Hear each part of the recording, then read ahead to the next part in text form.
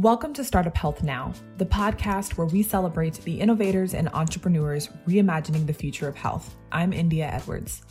Today we're talking about conscious leadership. What is conscious leadership, you might ask? Well, it has to do with the process of positive change within your team or organization. Now, you may wonder, how do you do that and why it is so important when investing in innovative health startups? That's precisely what we learned today from our guest, Diana Chapman, the author of The 15 Commitments of Conscious Leadership, a new paradigm for sustainable success.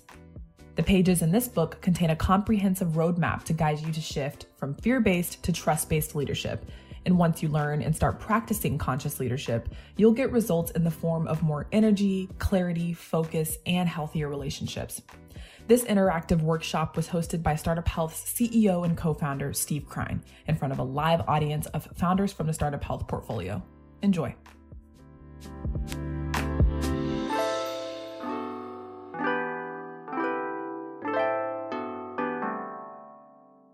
I'm excited because of the incredible work that Diana has been doing and has really outlined so beautifully in the book, The 15 Commitments to Conscious Leadership. One of our co-investors in a couple of our companies, Devoted Health and Cala Health or Verta Health, Tabriz Verji, had highly recommended this book, mostly because it's how he lives his life and how he knows that the companies he invests in have CEOs that live that same life. So I'm going to introduce Diana. We're going to do a little interactive work together. But before I jump in, Diana, so great to be here with you today. Thank you.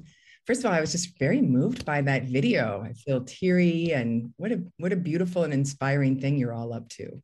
Oh, thank you. And I watch it each time, almost like it's a new, inspirational message. We did that video prior to COVID, clearly, and it's so timeless in its importance. And I think one of the reasons I was so moved by your book, Unity and I spent a lot of time talking about all of these entrepreneurs in our community. Hundreds and hundreds of entrepreneurs are working on such meaningful work, but so many of them, like all of us, struggle sometimes with our own internal demons or limitations. And I just think each one of the chapters in your book and each one of the words that you've written and almost every one of the videos that I've watched that you've created has touched on this disconnect that a lot of entrepreneurs feel on a daily basis. So can you tell us a little bit about your work, your background that led to you writing this book, and then we'll dig in?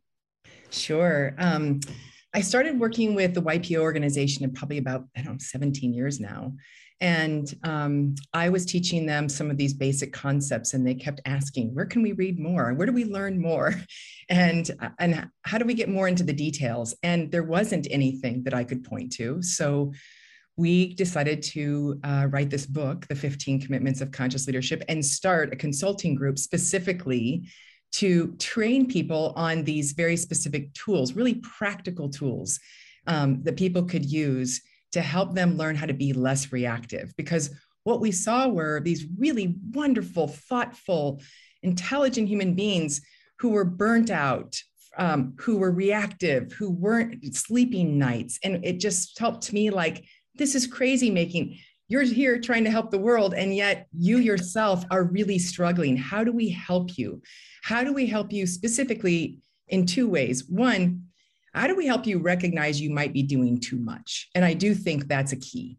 Sometimes we're just taking on too much. And there's an edge, of course, because most of you are entrepreneurs who are interested in biting off a little more than you can chew, which is great. But how do you know that edge where that's enough? And then the other piece is, as you're just working with whatever projects you're on, how can you do it from a place of trust versus threat? And that's our specialty at the Conscious Leadership Group. And that's what the book is all about, is how do we help you learn to shift when you are reactive, when you're in contraction?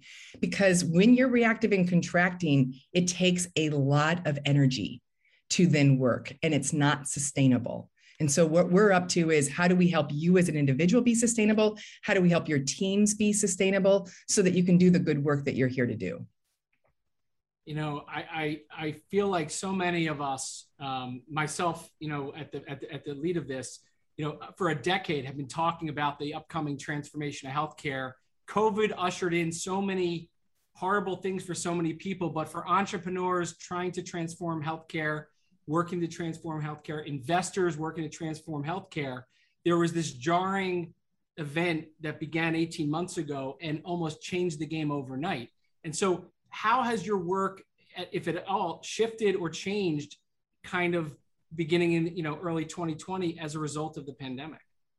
I would say there's a lot more people interested in it because, the more we're dealing in this complex, chaotic world, the more we're going to have to need our wits about us, which means the more present we need to be. And so people are recognizing how important paying attention to presence, paying attention to being conscious in the moment is needed to be able to navigate such changing times. Yeah. So we've got 3 different exercises we're going to do today with you. I asked the question when we spoke, if you were to really make the best use of people's time today in less than an hour, what would be the 3 kind of exercises and discussions you would do? So I'm going to let you introduce all 3, but then the first one that we're going to dig into. Okay, great. So let's start with the big picture. So I'm going to have us play a 3-minute video that's going to give you an understanding of the difference between above the line and below the line, which is a model we use. And the video does a better job than me at explaining it. So we'll start here. Themselves over and over is, where am I? To support leaders in locating themselves as they ask the question, where am I? We offer this tool, a line. A simple black line. At any moment, all leaders and all people are either above the line or below the line. Our location describes how we're being with what is occurring in our life right now. If we're above the line, we are open, curious, and committed to learning. If we are below the line, we are closed, defensive, and committed to being right. Stop right now and simply ask yourself, where am I? In this now moment, am I above the line or below the line?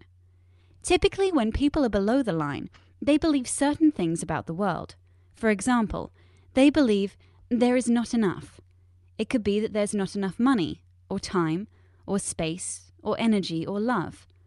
People below the line also believe that their story about the situation is right. People below the line also believe that there is a threat out there. Something or someone is threatening their desire for approval, control, or security. And people below the line see the situation as serious. The deeper below the line they are, the more serious things look. People below the line tend to behave certain ways as well. They tend to cling to an opinion, find fault and blame, gossip, explain, rationalize and justify, get overwhelmed, and avoid conflict or pursue conflict for the sake of winning. When people are above the line, they believe that learning and growing are more important than being right. They believe that all people and circumstances are their allies, here for their growth. They believe that from a distance, almost everything is funny. People above the line live in curiosity, listen deeply, speak unarguably, question all their beliefs, and live a life of play. Now, knowing what you know about being above or below the line, where are you? One thing to know as you consider this question: we are hardwired to go below the line. Literally, our brain is programmed to perceive threat, and when it does, a chemical cocktail courses through our veins, and we go below the line. This reaction was designed to help us survive in the presence of a real threat to our physical survival. An issue for modern-day leaders is that often our brains can't tell the difference between a threat to our physical survival and a threat to our ego or identity. We react and get defensive when we experience a threat to our ego. So in many ways, being below the line is natural and normal. But when we are below the line, we're not in a state, literally brain state, of high creativity, collaboration, innovation, and relational connection. We're simply trying to survive. Leaders today can't thrive if they're in survival mode. So the first activity of conscious leadership is location, location, location. In this now moment, where am I? Telling ourselves and others the truth about our current location begins the great conversation. Okay. One question that conscious leaders... If you know me, you know the first 50 times at least that I played that video, I would go below the line and get scared. People are going to think that I think dinosaurs and humans were on the planet together at the same time. I would get scared. Like, I hope they know I know that's not true. But there would be this threat. And then I'd start to try to facilitate already in a bit of a threatened state. So it's great. I've watched that enough times. I don't have to, I've done my deep work. So I don't have my threat to my approval anymore. So here's the big idea. The big idea is we're just going to pay attention to, am I above the line or below the line? And just like the video said, we're wired to go below the line. It's not bad or wrong.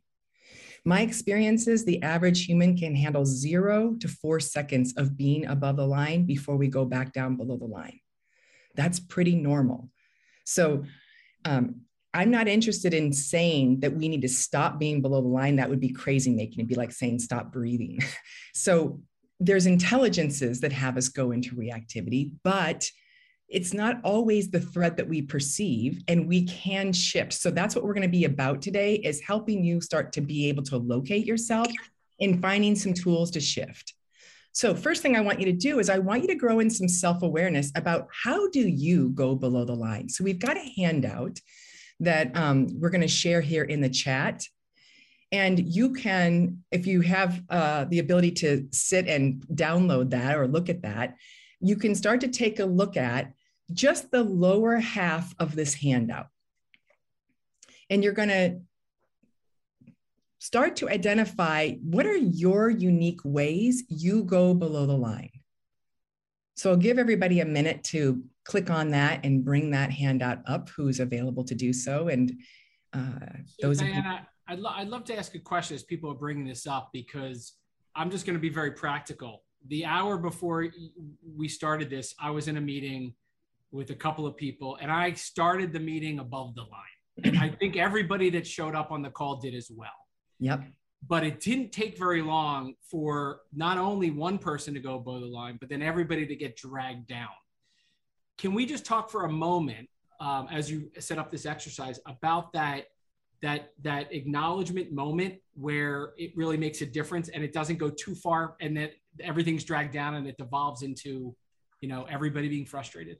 Yeah. So the first thing would be the first person who recognizes they're below line could speak up and say, hold on a minute, I'm getting reactive and I'm losing my ability to be in a high state of learning. So let me first just take a moment and pause, take a breath, and see if I'm willing to shift. Now, I might not even say that out loud. I might just do that in myself. Check you out, Diana. You're getting reactive here in this meeting. Can you just notice where are you? And let's see if we can have you walk yourself back into a state of trust again. And sometimes the whole team will, in a meeting will go, we're all below the line. And then there's, we can just welcome, okay, we're all reactive. And rather than continuing down this conversation with all of us so reactive, maybe we might want to just take a few minutes to presence what's going on for us so that we can shift and then go back to the content. And we might not even be able to shift, and that's okay. Then we're just going to recognize we've got some threat here going on as we're making decisions. And then we're just aware.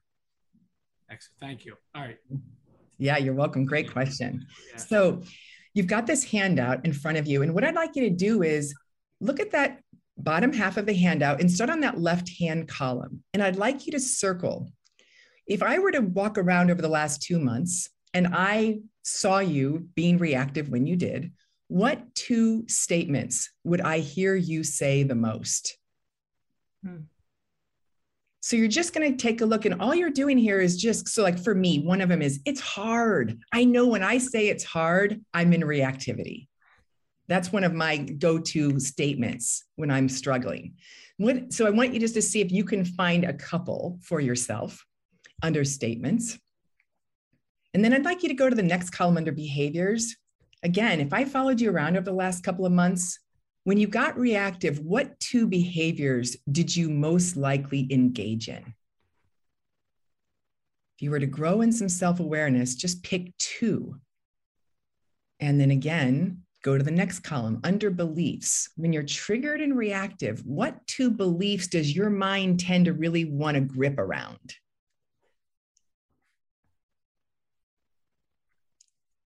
For me, it's I need to be in control, especially of things I can't control. So my mind wants to start believing I need to be in control of these things. And then that's going to secure my reactivity. That's going to secure me being in a state of threat. And some of you might have questions like, what does this statement mean? Or why is this here?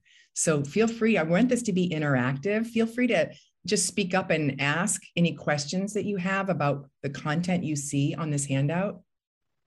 Some people ask the question, why are why questions on that list? Because we use why questions at our company and we find them very valuable. And I would say you can use why questions from above the line where you're deeply curious. And then you can also use why questions from below the line, which is like, why are you crying? You know, instead of like, the person may not know why they're crying. I'm just letting some flow come through. Or why did this happen? Instead of like, who can we blame? Instead of, hey, what do we get to learn from this particular scene that we couldn't learn any other way? And the why questions might keep us from opening up to something more than just the quick answer that why is looking for. So let's see if people are willing. We're going to be recording this. And so I only want you to speak up if you feel willing to have your voice be heard by not just this group, but whoever hears this later. But if you're willing to, I'd love to hear understatements. And you can either put it in the chat or you can speak out. But what 2 statements did you circle? If Greg Jackson raised his hand, can we unmute Greg? Hello, can anybody hear me? Yes. Hi, Greg. Hey there. How are you guys doing? Wonderful. Miss you. Sorry, I've just got to say I miss you from the JP Morgan conferences every year in San Francisco. But let's move. We got to move past that and get into the workshop, don't we? Yes. The statements I did was, you made me and I have to. Great. You made me and I have to. And then are you willing to keep playing? What behaviors did you circle?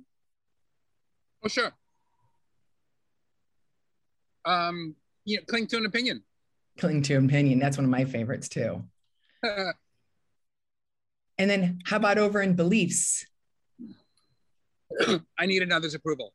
I need another's approval. Wonderful. Great. And so what you're doing is just growing in some self-awareness of, oh, these are my favorite ways, favorite meaning based on the results of how I go below the line. And the idea being then that when you seeing if we can have you start to be able to have a pause in your awareness to notice when these patterns show up. So let's use chat because that's a fun thing to do. Let's have everybody who's willing to post in chat, what are the statements? Or what's the number 1 statement? We'll start that way. They don't get it. Yeah. I'm confused. I'm trying. I'm sorry. I have to. These are all statements when we're in a state of victimhood. And victimhood is something is happening and I don't take full charge that I'm the creator here. That's what victimhood is about. It's happening to me. It's not happening by me. And so when I'm in that mindset of it's happening to me, the thing you can count on is you're going to suffer. There's going to be a way that you're going to have to use more energy to manage the scene. And that's the part that creates a lot of burnout for people. They should. How about behaviors? What behaviors do you see? Go ahead and put those in the chat. Hold your breath. Yeah, that's a good one. I often watch people they start to look at their devices and they immediately start holding their breath. That's a great way to tire yourself. Or they see an email come in and all they have to do is read the person's name and they start holding their breath.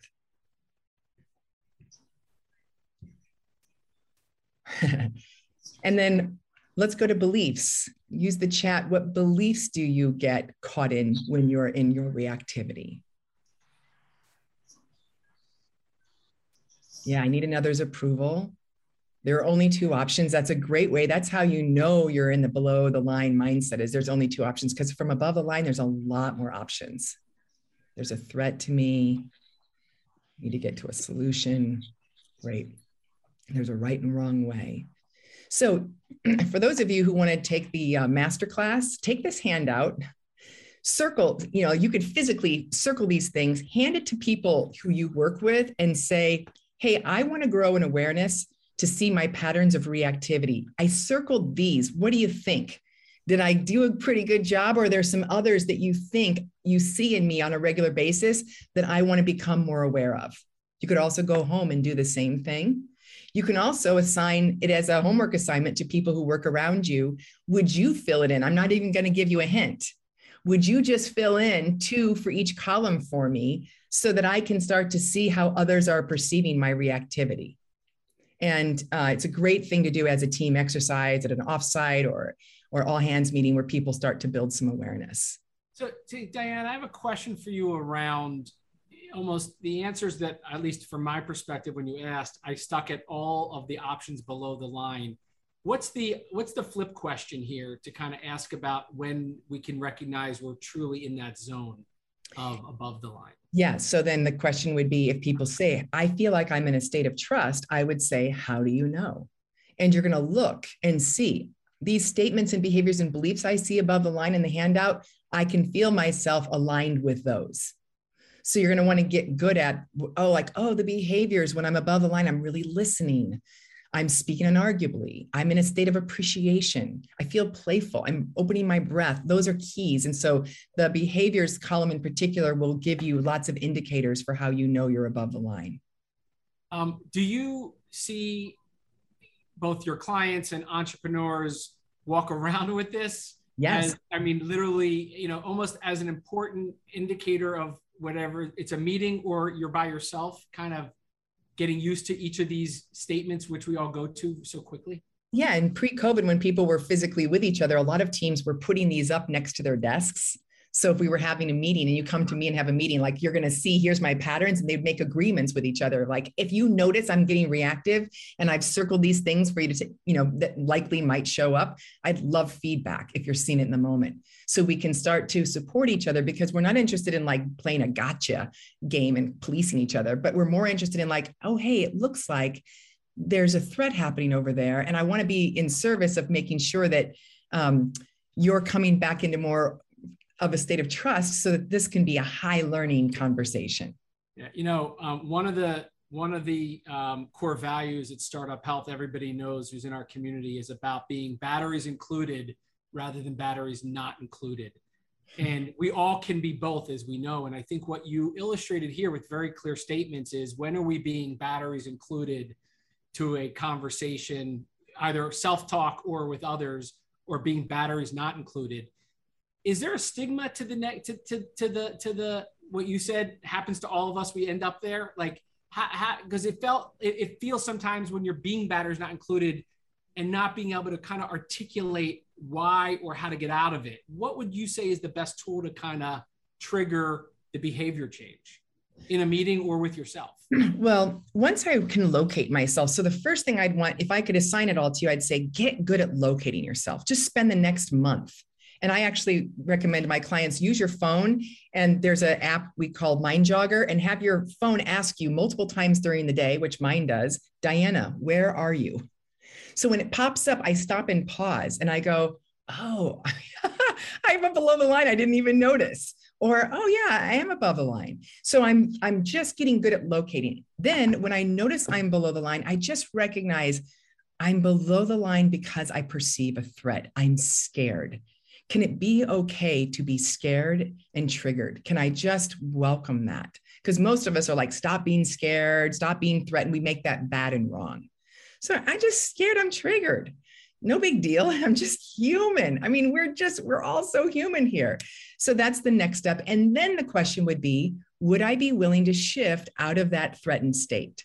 And probably 80% of the time, the answer is no.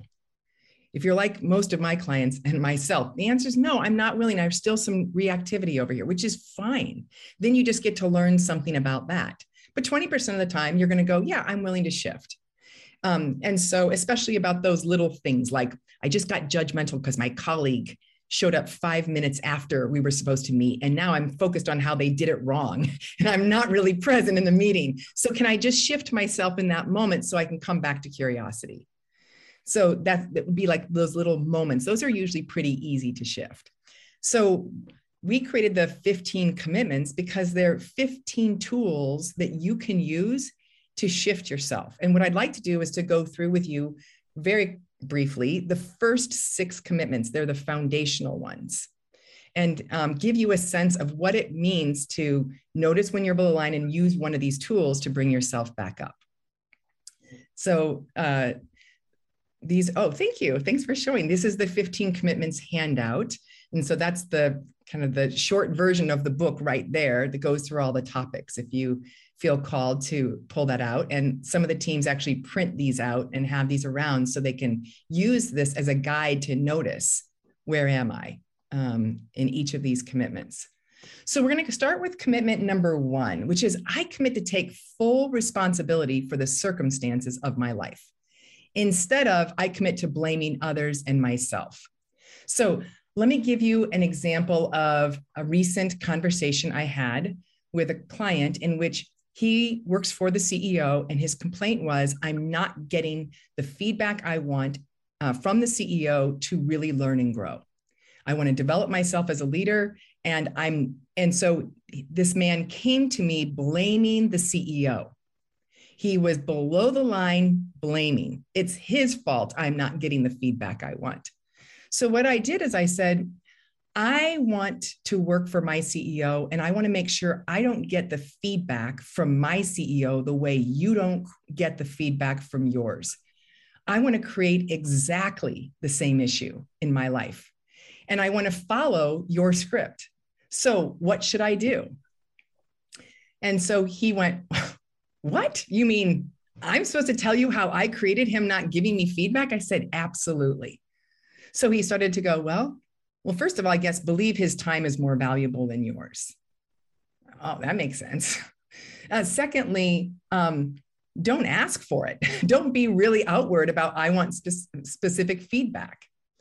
Thirdly, judge his past feedback is probably not helpful. And so maybe you don't really want to hear his feedback.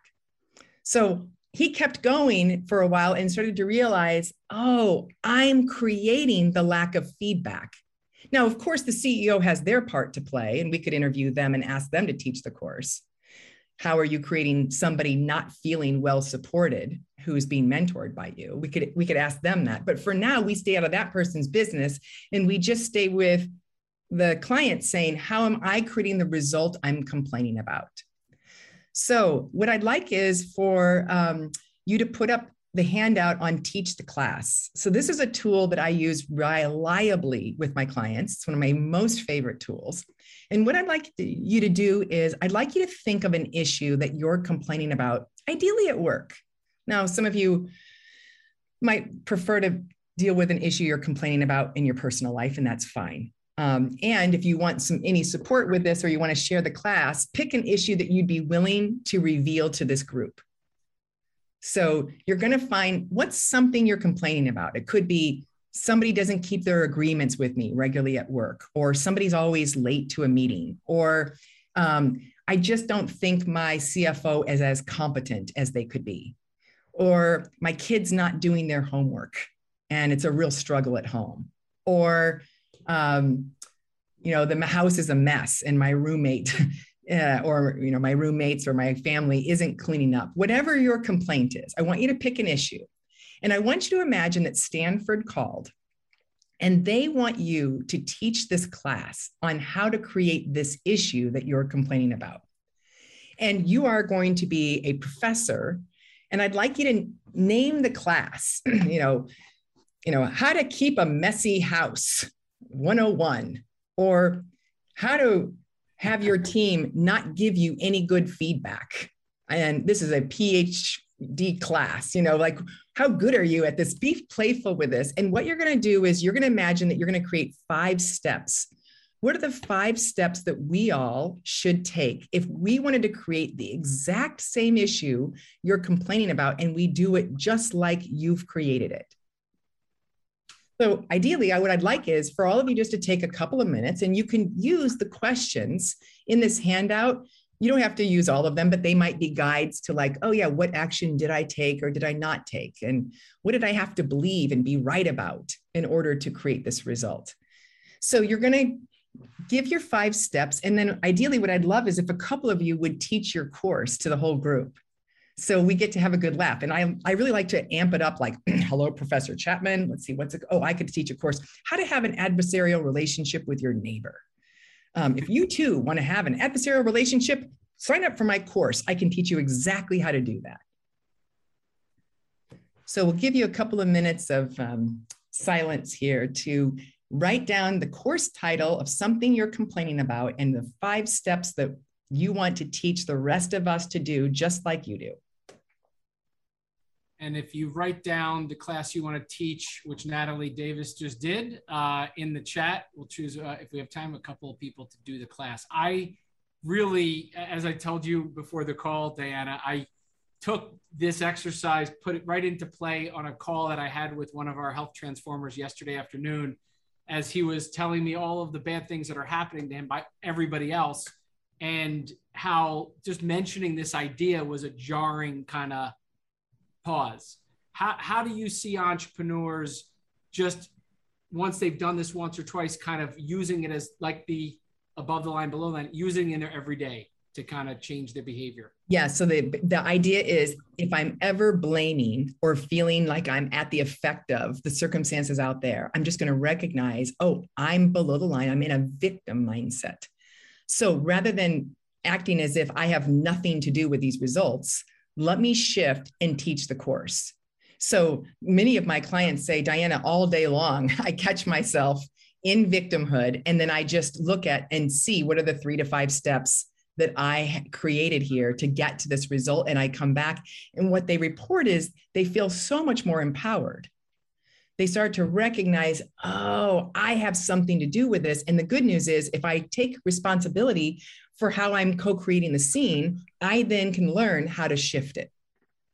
Excellent. Excellent. Natalie Davis, you can introduce yourself quickly and then teach us how developers are always late with releases. Oh, no.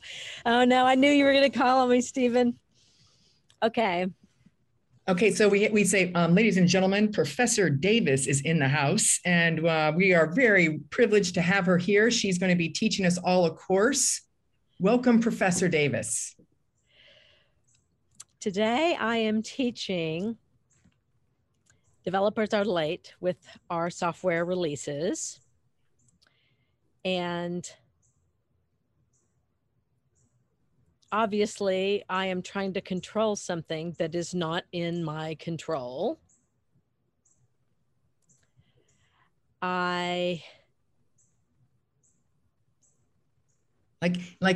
Here's a question for you. Did you make really clear agreements about who will do what by when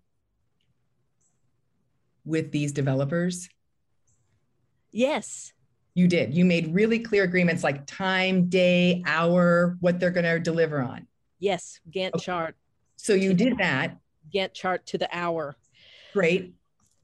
However, sometimes we are the ones that are wrong.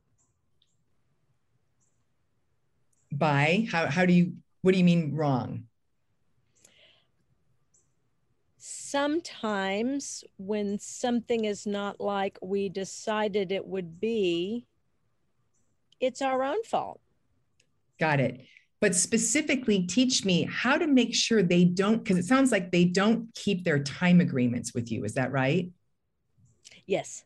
Great. And I want you to teach me, how do you make sure they don't keep their time agreements with you? Like, how do what I mean by this is they don't. Right, because it's not, we'd say the results are, as you report, that they're not keeping their time agreements. Is that right? Yes. Okay, good. And it's not like you woke up this morning and said, hot damn, another day for the team not to keep their time agreements with me. You didn't consciously choose that, right? Right. But unconsciously, there's a part of you who's co-creating that result because that's what's happening. And what we're looking for is for you to wake up in consciousness of how do I keep creating them not keeping their agreements? So I did make very clear agreements, who's going to do what by when. I did do that with them. Now, what happens when they break it? What happens then that has, like, when they break it, it sounds like you don't clarify, like you don't express your anger, you don't have consequences. Like, what are the things that you do that keep this pattern repeating? Luckily, I have a wonderful CEO who is better, so much better at this than I am. But I would say if that's the result, the CEO is in on it too. Like the whole team is in on it. Everybody's co-creating the scene, right? Yes. So what happens in organizations is everybody wants to go, it's them. Yes. They keep not delivering. And I want to say to leadership, how are you creating them not delivering? It's not like, let's get out of their business for a minute. Does that make sense? Yes. What I heard you ask, Diana, is really interesting, and I just want to double back to it, which is, what's your role in the lateness of the delivery? And I heard Natalie say, it wasn't what I thought it was going to be, or it didn't come out the way I thought. And so you asked a very important question in a situation where we aren't taking responsibility. Am I correct in the replication of teaching the course? It would be, make dates that you agree on and then change your mind after you see it and decide that you don't want it. That's how you recreate the situation. Am I thinking about this right? Is that your experience, Natalie?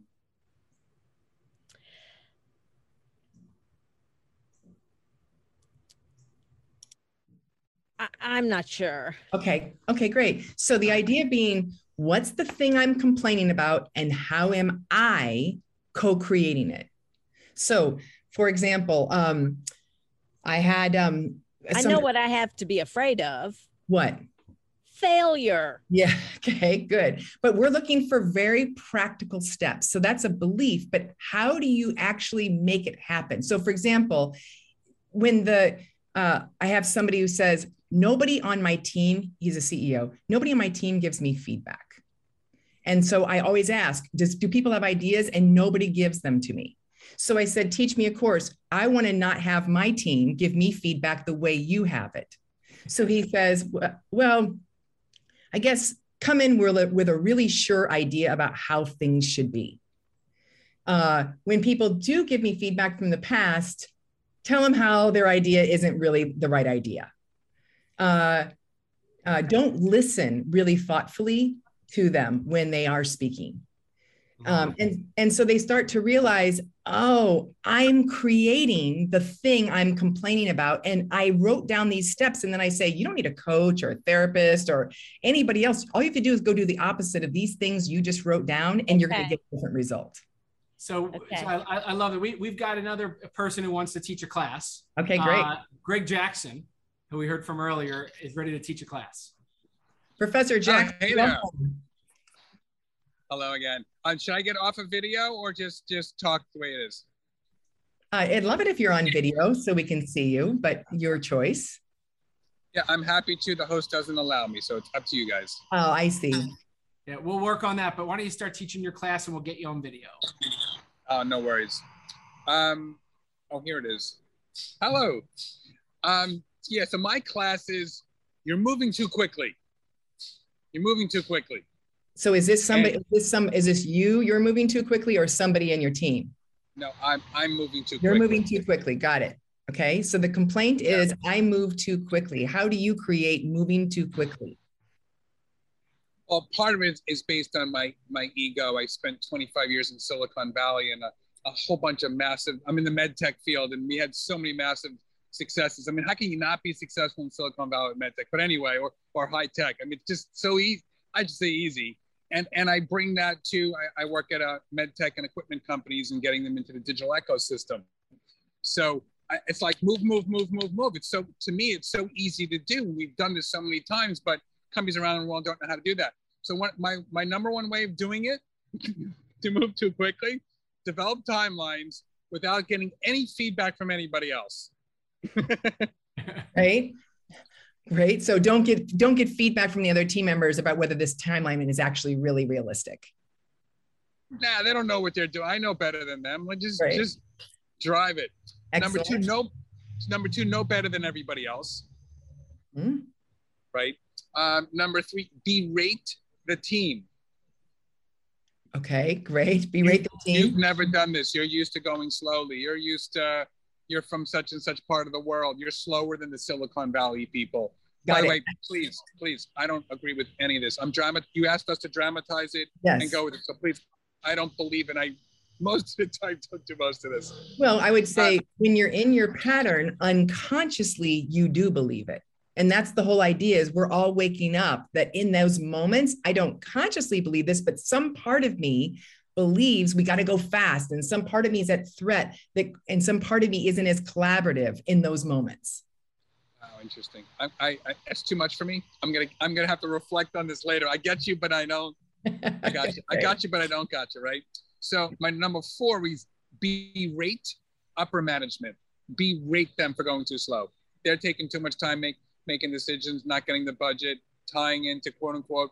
We don't have that as part of the strategy. We'll get back to you later. And is this something that sometimes happens, Greg, for you, where you berate them? You know, I don't overtly berate them. I'm sure I have to be on. At times, I'm in my head. Why are they taking so long? Okay, Why so are they berate them? Because what I'm looking for is, how do you do it? I'm not looking for like, hey, here's a class on how somebody might do it. I'm looking for, how do you do it? So it might be berate senior management. Berate senior management in your head and be right. They should go faster. Yes. Got well it. said. Yes. Yes. Wonderful. Okay. And I guess number four is, my experience in Silicon Valley is better than everybody else's, because we know better in Silicon Valley. Okay, great. Believe that my pace is better and the pace we do it at Silicon Valley is the right way. Okay, and then one more. Oh, those were 5. Oh, those are 5. Great. I thought you had said 4. Okay, great. So then you get to go, oh, I don't wake up consciously and say, I want to move too fast, but unconsciously, when I'm below the line of reactive, I'm committed to moving too fast. And this is how I create that result. It's exactly what we're going after here. So this is one of my favorite shift. That was so deep. That was so deep, Diana. Can you repeat that again, please? You don't wake up and say, yeehaw, another day to go too fast. But on those days when you are going too fast, you're unconsciously committed to going too fast. And there's a certain way you organize yourself to create that result. If you really want to be a more effective leader, you want to learn, how do I set it up? What do I have to believe in my head? What do I have to do with my team or not with my team that has me going too fast? And if I can learn how I do it, I can learn how I can undo it. That's the practice. So Diana, I mean, we could dig into this all day, because I think you're hitting on this theme throughout this entire session about being conscious of your role with other people involved in it. I want to make sure we do a time check on, we've got about 11 minutes left. I want to make sure your third topic here, especially when one of the other commitments gets touched on, because this is, I think, so relevant to today, where everybody's feeling like, to Greg's point, we need to move faster, but is the train keeping up with us as an organization? Good. So let's keep the one about we need to move faster, because almost everybody I coach has that story. Now, there's 2 ways to be with that story. We need to move faster. From below the line, you're going to grip around it and you're going to be right. We got to move faster. We got to move faster. And you're going to be in a state of threat with that story. And you're going to create drama around you when you want to grip hard on that. Versus, hey, we've got some competition. We'd like to be first, in line here ultimately. So we would like to move faster. We think that's probably a better idea. However, we're open. We're available to learn. Maybe we need to go a little slower. Maybe you got to go slower to go faster. Like, what we got to learn, what is the pace that's really going to allow us to win the game? And so from commitment number 2 is, would I be willing to let go of being right? And that's what it means to be right, is to grip around something tightly, righteously, versus I'm willing to open and learn. What's the pace that would most support us being effective in coming to market to be able to get this product out and also allow us all to be sustainable? Excellent. So I'd love to, I know you talk about the 6 of the 15 are the foundation. Yes, so let's keep rolling. Yeah. Right. So the next one is I commit to feel my feelings. One of the things I notice in the startup world is a lot of us have visions of where we're going to be, and they don't come to fruition as fast as we thought. And we don't let ourselves grieve. A lot of entrepreneurs aren't letting themselves be sad. Darn, I thought we'd have this many users by now. Darn, I thought we'd have the science by now. And would you be willing to let it be okay to feel your feelings? Or, hey, I feel angry. This meeting feels like, oh, this doesn't feel like a good use of my time to be in this meeting. And there's an intelligence of my anger that says, change this pattern. Or this meeting in general just doesn't seem to be effective for any of us. Can we welcome anger as an intelligence as much as our sadness and our fear? And also, I have a lot of companies for whom people complain, we never celebrate our successes. We're just pushing on to the next thing, and we never get to experience joy and really be able to say, wow, look what we've done so far.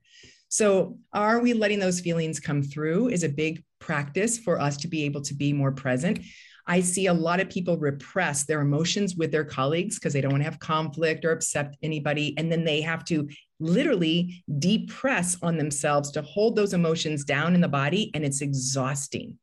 And one of the ways I see people really tire themselves is by not letting themselves move those feelings all the way through and out of the body. What's your go-to tool for that in 30 seconds around how to really let that happen? Just can you locate when you have a feeling, it's going to show up as a sensation in the body. So for example, sadness is usually in the chest, anger is up the back, neck, jaws, and fear is in the belly. Can you find the sensation in the body, and can you help learn to move it all the way through by breathing with it, making a little sound or movement to help it actually leave the body? That somatic practice is so important for sustainability. Love it. Love it. All right. Number 4. Number 4 is candor. So again, a lot of us have thoughts and stories that we don't share with each other. We repress them. And that causes, again, a lot of us to get exhausted, and it causes us to get disconnected from our colleagues. So can we have candor? Can we tell each other honestly what's going on?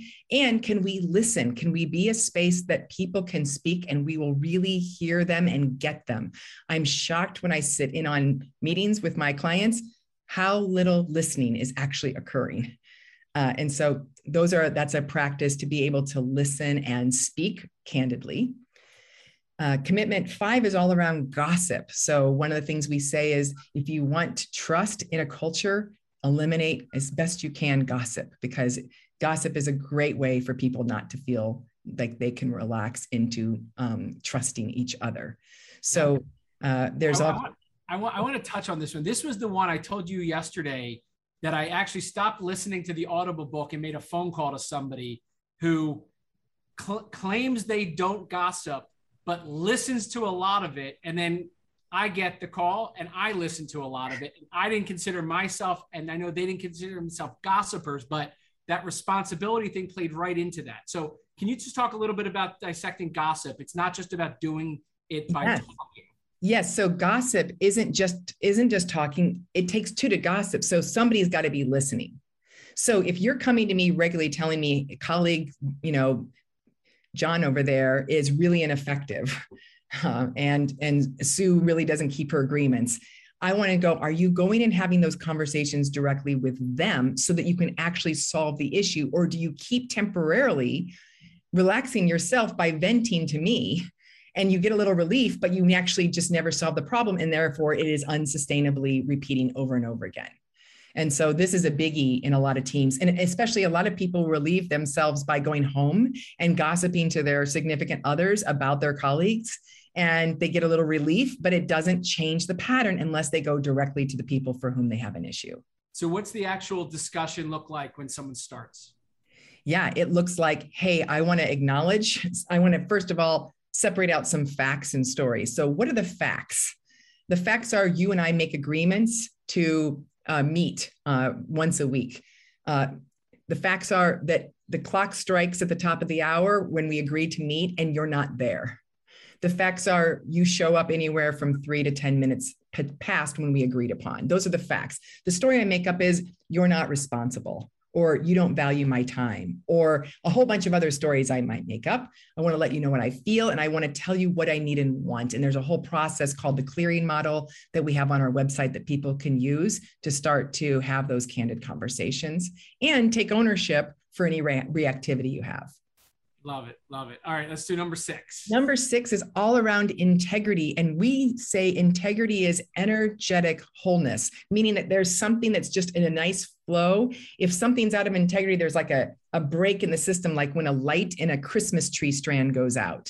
We would say that strand that is out of integrity. We want to make sure that that electricity is flowing all the way through. And there are different ways that we break integrity by not keeping our agreements in particular. This commitment is focused on. So I can't tell you how many people have drama at work because who is going to do what by when was not clarified. So there are so many either unclear agreements or broken agreements. We don't have consequences for agreements. So one of the things we work with clients on a lot is how do we tighten those up? What are decision rights around agreements? A lot of companies don't explore decision rights. We have a fantastic video on that so that people can say, hey, do we have a decision to make in this meeting? Yes. What are the decision rights? Is it leader decides with input? Committee decides? Is it consensus? Is it all alignment? What is it? Majority rules? Let's clarify what is the decision right. And then let's make sure that we then make that clear agreement with each other so that we keep our agreements.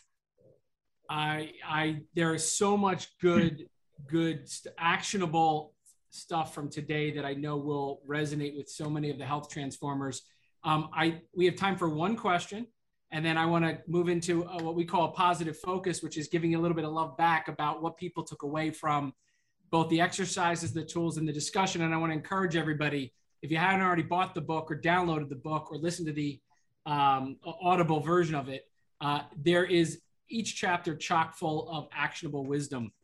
Diana, thank you so much. You're so welcome.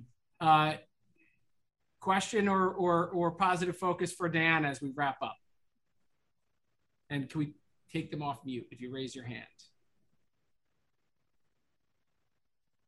There we go. Unity? Sorry. Well, first of all, Diana, thank you so much for being here. My name's Unity Stokes, and I've read the book once and listened to it once, and I really enjoy the audible version. I love your concept of Commitment 9 about play.